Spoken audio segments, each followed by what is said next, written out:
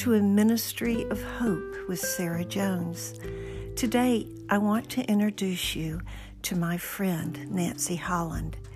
She has taught me so much through our friendship together.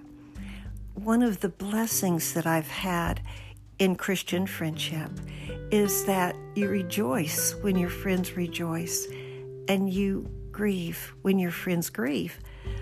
But there's more. When you have Christian friends and they go through difficult times, you also grow when they grow by sharing in the fellowship of their suffering. A coffee filter in her pocket.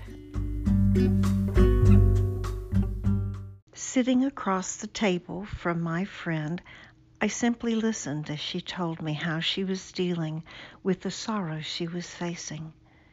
She had provided care during the last days of her mother's life.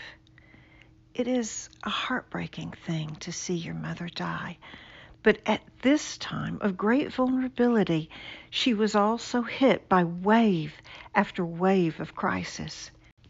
She wore no mask to hide the pain she had endured, and at times it was hard for me to see the hurt in my friend's eyes. She wasn't simply trying to pretend that she didn't feel the crushing weight of her circumstances, or that she wasn't perplexed by the tempestuous storm that raged around her. She sat before me vulnerable, yet invincible at the same time. Her voice broke at times because of the grief in her heart, yet her words were full of courage. She smiled and told me how she carried a coffee filter in her pocket.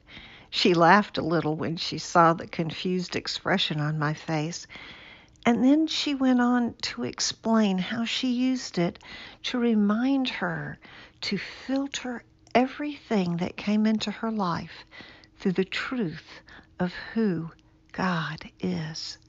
The truth that though she was weak, He was strong, and that He had promised to never leave her and to never forsake her. The truth that though the storms were raging in her life, that God is still the Lord of the storm. God, who said, "Let light shine out of darkness," has shone in our hearts to give the light of the knowledge of the glory of God in the face of Jesus Christ. But we have this treasure in jars of clay to show that the surpassing power belongs to God, not to us.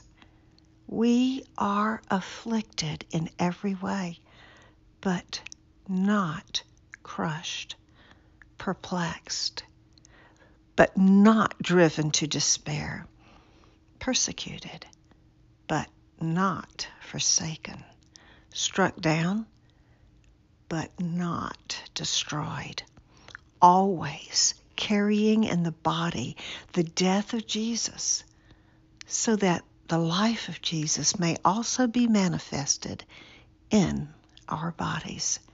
2 Corinthians 4, 6 through 10. Lord Jesus, thank you for giving me a friend in whom I can see your light shining.